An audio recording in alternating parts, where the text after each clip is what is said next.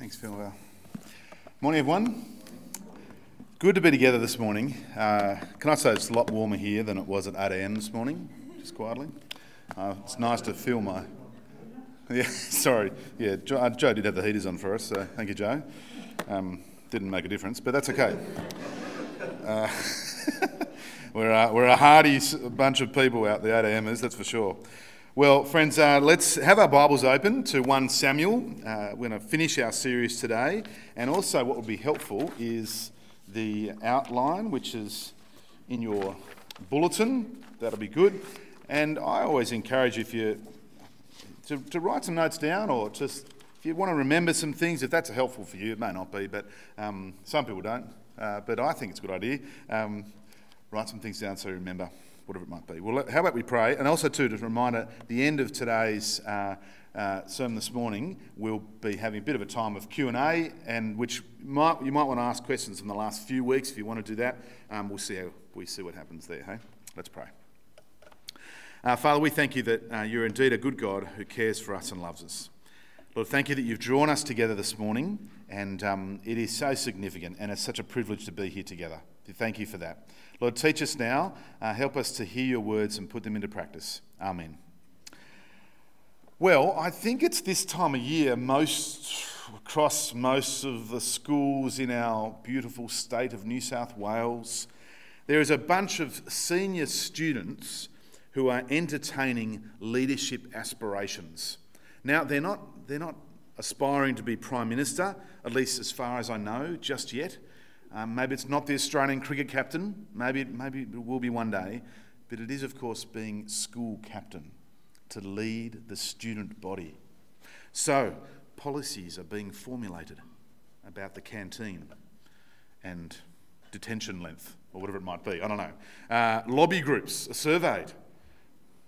Speeches are written and given. Votes are counted.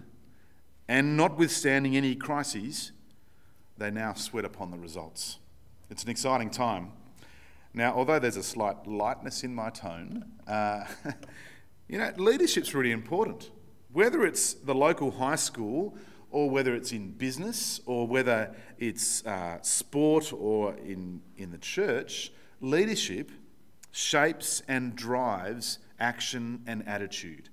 That's what leadership does. It shapes and drives action and attitude. So we ought to pray for our leaders, especially in our schools. Now, as we started our series in 1 Samuel, we saw that Israel was experiencing, I guess we might call it, a leadership crisis. Try that again.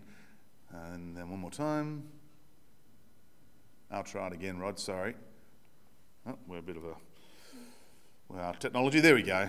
I don't know if mine works or not, but that's our, sorry, if you can read the fine print there, you mightn't be able to, I don't know where that came from, but there's a leadership crisis, and some people say that.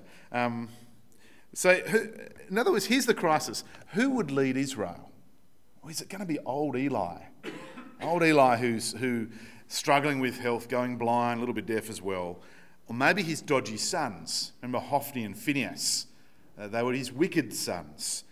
Or perhaps God would raise up a leader, or maybe Israel would be swallowed up by its aggressive neighbour, the Philistines.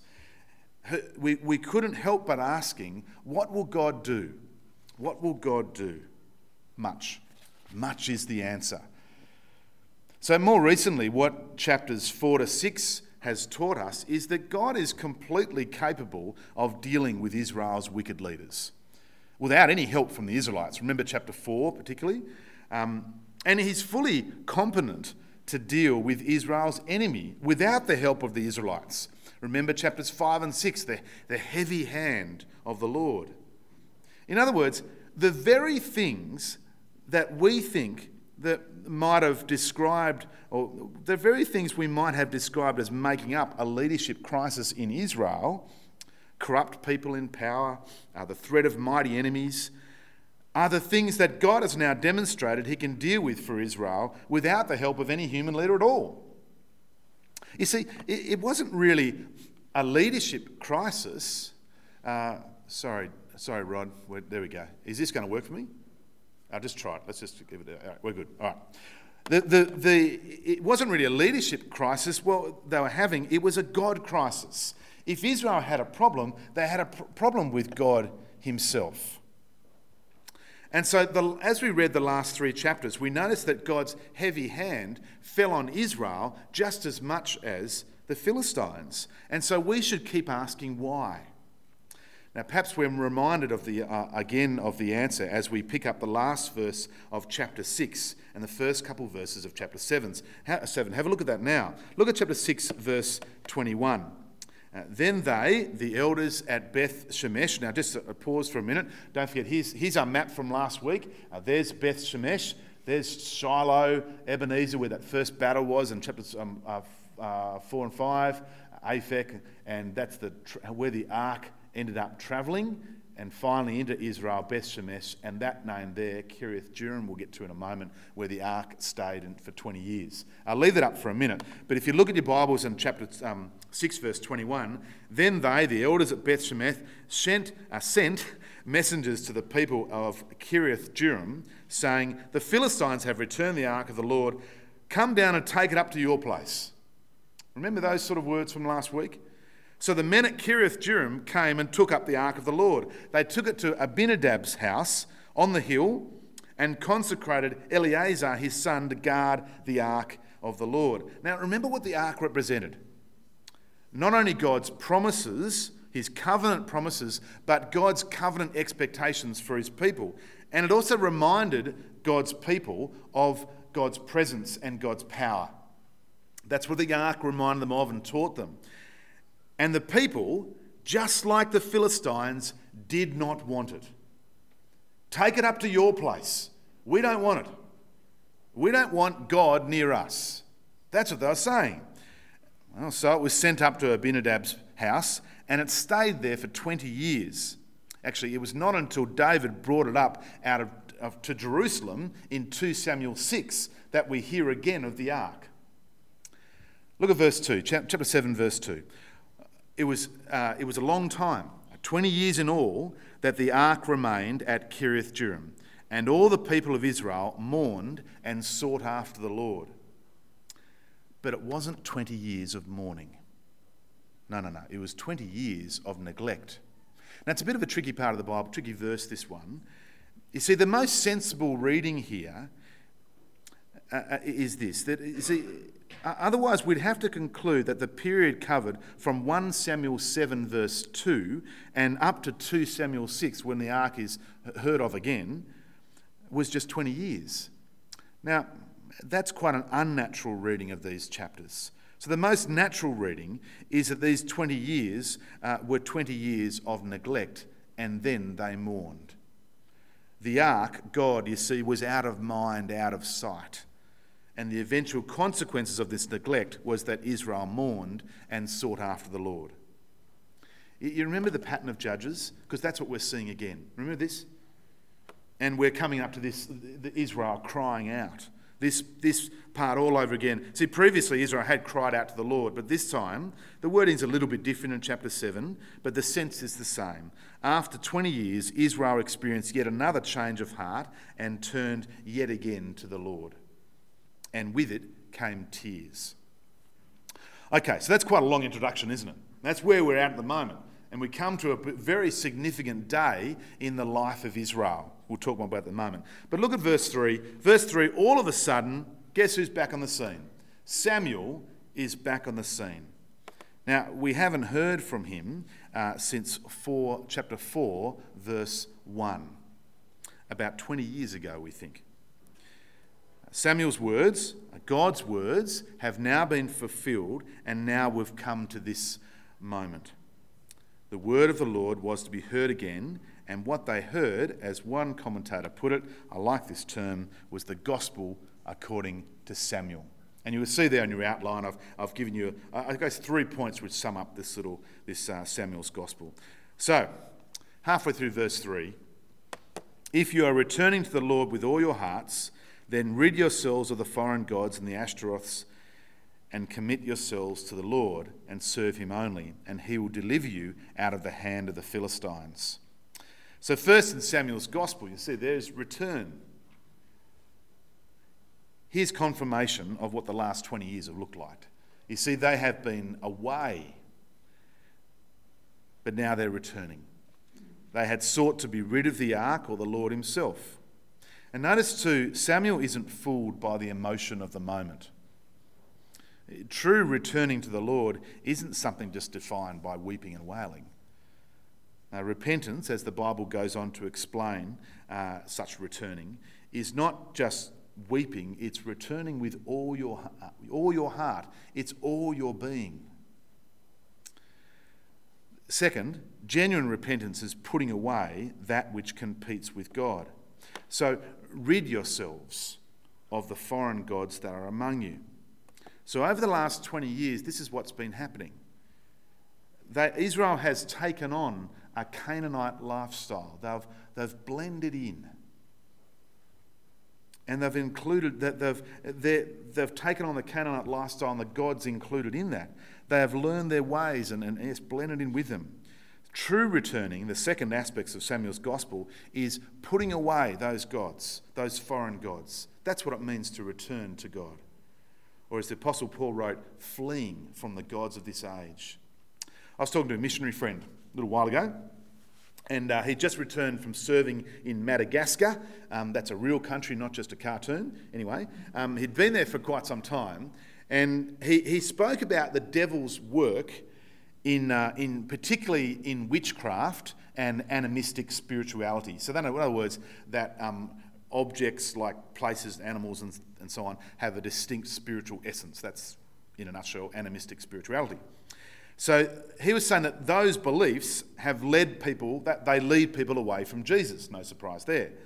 And often, though, it was a Jesus plus. So these Christians would say, yes, I'll believe in Jesus, but I'm going to go to the witch doctor as well. I'm going to go to the witch doctor and I guess put my trust in the witch doctor. And that's normal, I guess. Now, for my missionary friend, this was a challenge to him to say to him, no, it's Jesus only. Jesus, not Jesus plus. It's not the gospel plus something else. Because when you say gospel plus something else, then you've got no gospel at all. It's not no Jesus at all. Anyway, so that's what those were the foreign gods, the witchcraft and the animistic spirituality that the believers in Madagascar had to get rid of.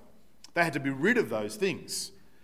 Now, my friend spent some time talking to me about this, and for a while he actually argued with me that this work of the devil was more powerful than anything he'd seen back in Australia. And I pushed back a bit.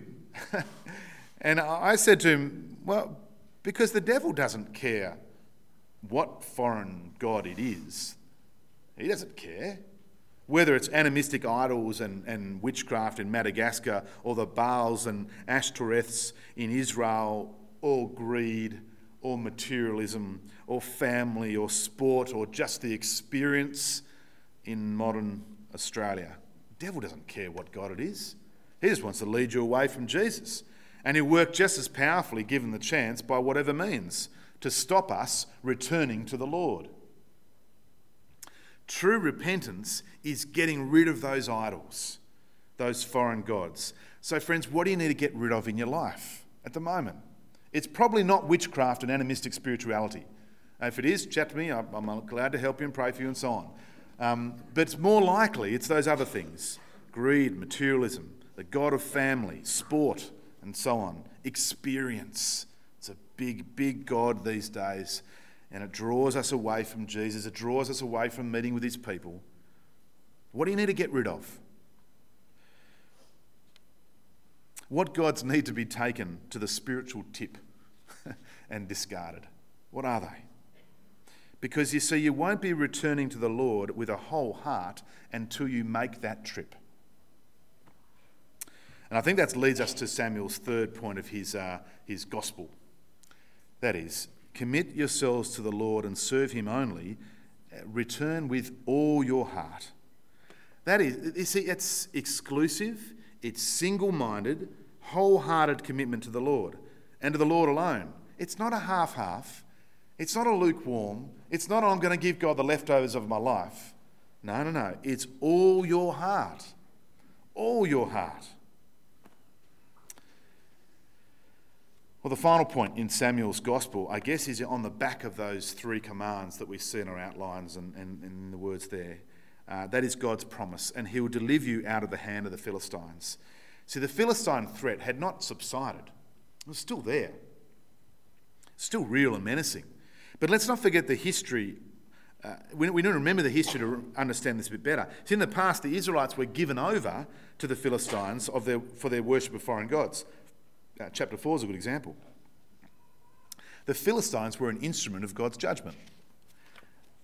So the promise we read of here in verse 3 is wonderful. Return to the Lord with your whole heart, which means ridding yourselves of the pagan gods. And what will he do? He'll save you. He'll save you from your enemies and from judgment. Well, according to verse 4, that's exactly how they responded. So the Israelites put away their Baals and Ashtoreths and served the Lord only. Finally, this era, these past 20 years of its apostasy, worshipping other gods, had come to an end. This is a good day. Now, I do like the term gospel here, because the response of Israel that day is like the experience of followers of Jesus today. See, here's how Paul describes this experience of followers of Jesus. You might remember these words when we looked at 1 Thessalonians a little while back. Paul says about these Christians in Thessalonica, you turn to God from idols to serve the true and living God and to wait for his Son from heaven, whom he raised from the dead. Jesus, who rescues us, here's the promise, us from the coming wrath. Well, this moment in Israel's history, as I said, it was so important that the summary description in verses 3 and 4 is now elaborated in verses 5 to 12. It's expanded. But let's note a few things quickly.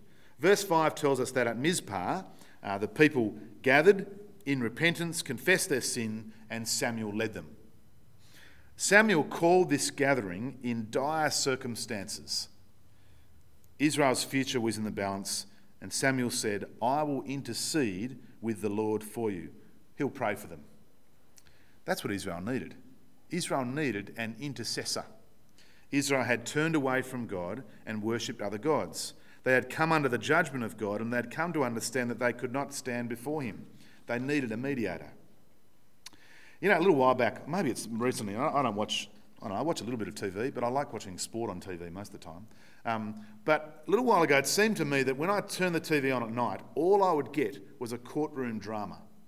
Isn't that true? I think it was. Now, this list sounds like a question on a trivia night. Last night, I had the privilege of being the MC for the Robertson Public School P&C trivia night. It was good fun. And my wife's table didn't win, and are you okay with that? Have you moved on, Michelle? Yeah. Only by 1 point, yeah. So, yeah, I felt the tension in the room, to be honest. Anyway, so when I turn the TV on all I get is courtroom dramas, LA Law. So it's a bit like a trivial question. You know, how many courtroom dramas can you think of? Well, I thought of quite a few. LA Law, The Good Wife, Boston Legal, Ally McBeal, Matlock. They're going back a bit. Jag. Remember Jag? Yeah. Who could forget Jag? The Good Fight, Silk, Rake, the only Aussie one I could think of. And we must not forget Judge Judy. Now, when you look at those shows, and I suppose in real life as well, the heart of those courtroom dramas, actually the heart of any criminal court, a good criminal court, is the defence lawyer. Isn't that true? The defence lawyer, pleading his case or her case to the judge, representing, I was going to say the guilty party. That's not quite fair, is it? But in the case of the Israelites, that is fair. That's what Samuel was. And without such a mediator, there was no hope. See, Samuel the prophet is before God, for the people of Israel, he intercedes for them. He mediates for them. That's what he does. Because they cannot do it themselves. And the last 20 years have proven that. So God provided, in the form of Samuel, an intercessor for his people. Someone to do what they plainly could not do themselves. Well, it wasn't long before their return to the Lord was put to the test. And so in verses 7 to 9, here come the Philistines. So just like 20 years ago, chapter 4, Israel faced off against the Philistines. But this time, the outcome's very different, isn't it? Now, no doubt they remembered their dreadful defeat not long ago, so they were afraid. Verse 7 tells us something that was not the case last time. Last time they were filled with a cocky arrogance. We'll talk about that in a minute. But this time there seems to be a new humility. This time they know better. And notice their response to their fear. In verse 8, they said to Samuel, "Do not stop crying out for us, crying out to the Lord our God for us, that he may rescue us from the hand of the Philistines." Remember last time? Last time they tried to twist God's arm as they wheeled out the ark. Here's our magic super weapon. As they try to win against the Philistines, rolling out the ark and expecting God to act. We called this thinking their rabbit foot theology. You know, it's like a superstition. That's what it was. They were not submitting to God's power, but rather trying to control him and harness his power. But this time things are different. What do they do this time? They call on Samuel to cry out to our God. You notice that? They were his people, they confessed. And of course, that's what prayer is, isn't it? That's what prayer is. We cry out to God in trust and dependence as God's people. It's where we submit to God that he is in control of all things. That is what prayer is, and that's what went on that day. And at the end of verse 9, the answer it's very matter of fact, isn't it? And the Lord answered him. And his answer in the following verses was unmistakable. 7 verse 10, the second half of verse 10. "But that day the Lord thundered with a loud thunder against the Philistines and threw them into such a panic that they were routed before the Israelites." So the Philistines were defeated. What ground they had taken from Israel was recovered. Some of Gath, for example, a couple of the towns. The Philistines were no longer the cause of fear. A period of peace began in Israel. This is what God has done for them. This is what God has done for them. This was not them. It was an outcome that was not their making, was it? They didn't earn it.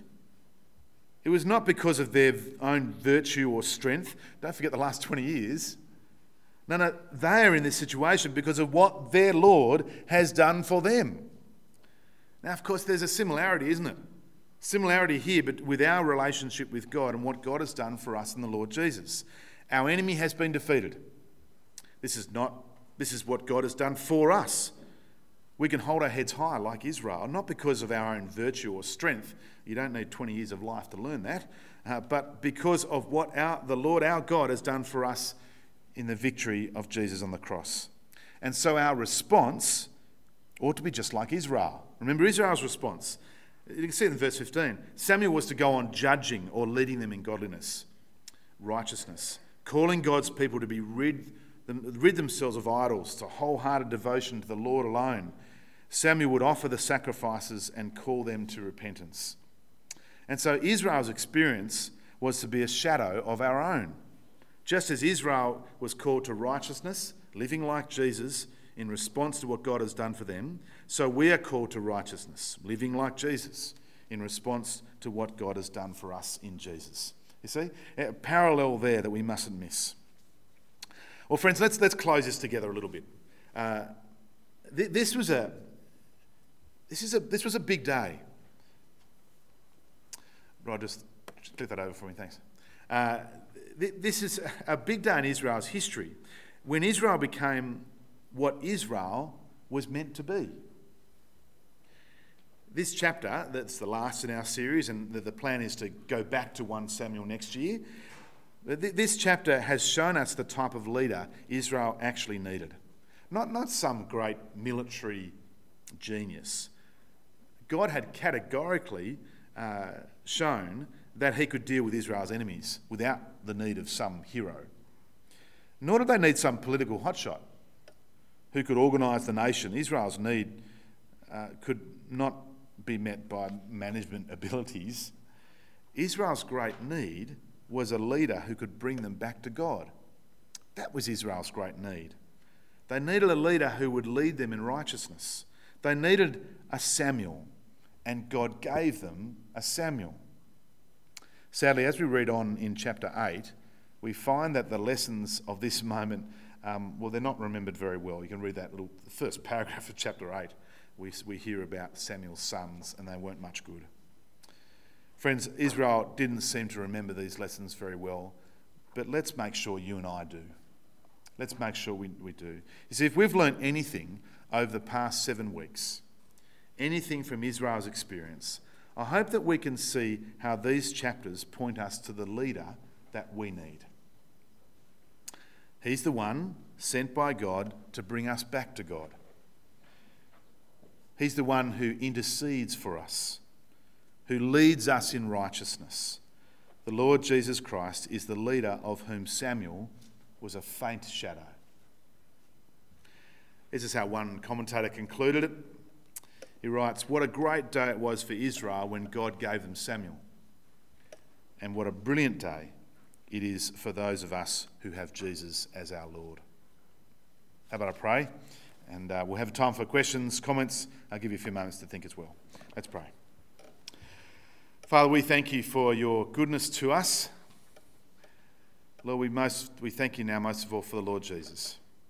We thank you, as we read in 1 Corinthians, that we are enriched in every way in Jesus. He is the leader that we need. Lord, thank you that you speak to us through Jesus, who intercedes for us.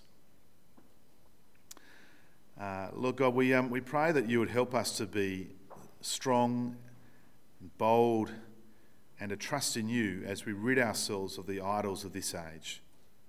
We pray that we would return to you with a whole heart. And maybe today is a day, Lord God, that anyone here today needs to just do that. We need to return to you, not with half, but our whole hearts, giving everything we have over to you. And Lord, that may mean lots of different things. And Lord, we pray that you would give us the strength to do that. We pray, Lord, that you would fill us by your Spirit as we do that. And Lord, we thank you for your word today. It's a good challenge that we need. In Jesus' name, amen.